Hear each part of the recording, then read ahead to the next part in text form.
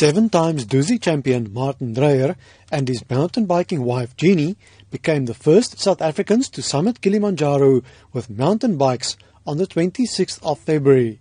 Martin Dreyer says others have taken mountain bikes up Kilimanjaro before. He, however, points out that they did not follow normal hiking routes or carried their bikes all the way themselves.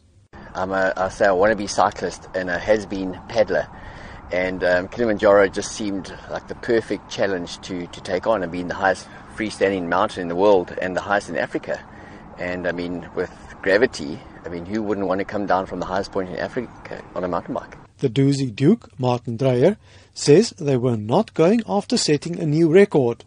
Dreyer says for him and his endurance mountain biking wife Jeannie, it started as an annual couples getaway. For us, our challenge was we wanted to be the first to go up the Marangu, which is the most popular hiking trail route, which is almost impossible with a mountain bike because you've got to carry and push your bike. It becomes a very physical sort of challenge to get your bike to the top of Kilimanjaro, Uhuru Peak. But that was what we wanted. We wanted it not to be easy, and you got to go up slowly because of the altitude. And so we went up in 4 days and came down in 4 hours. Can you believe it? They had to endure torrential rain, snow and wind chill of minus 15 degrees Celsius. The Dreyers estimate that they pushed their bicycles 80% of the time.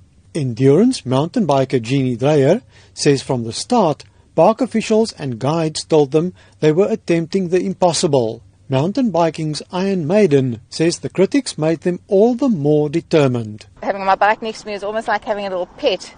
But it just loved me and it's stuck by my side, and it's actually quite therapeutic having this bike next to you and comforting, I suppose. But we've learned over the years how to push a bike, and even so, the last stretch up to the top, we found other ways of maneuvering the bicycles around the sharp corners on the switchbacks going up the scree slope to the top. Jeannie Dreyer says the last leg to the summit, climbing 1,000 meters over 4 kilometers, was tough. I've got the saying when I'm in a hard place doing a race, every mountain comes to an end. And I think that's precisely what Kilimanjaro is. It gets so tough, the last piece to summit up to the top. But you know that ultimately this mountain is going to come to an end. And then you've got the enjoyment of the views and the beautiful descent on the other side. The Dreyers says these epic adventures help remind them of the importance of the simple things in life. From next year, when their children are 5 and 7 years old respectively, they would like to take them along on such adventures. Martin Dreyer says they want to teach their children to set challenges for themselves. I'm Dries Liebenberg in Durban.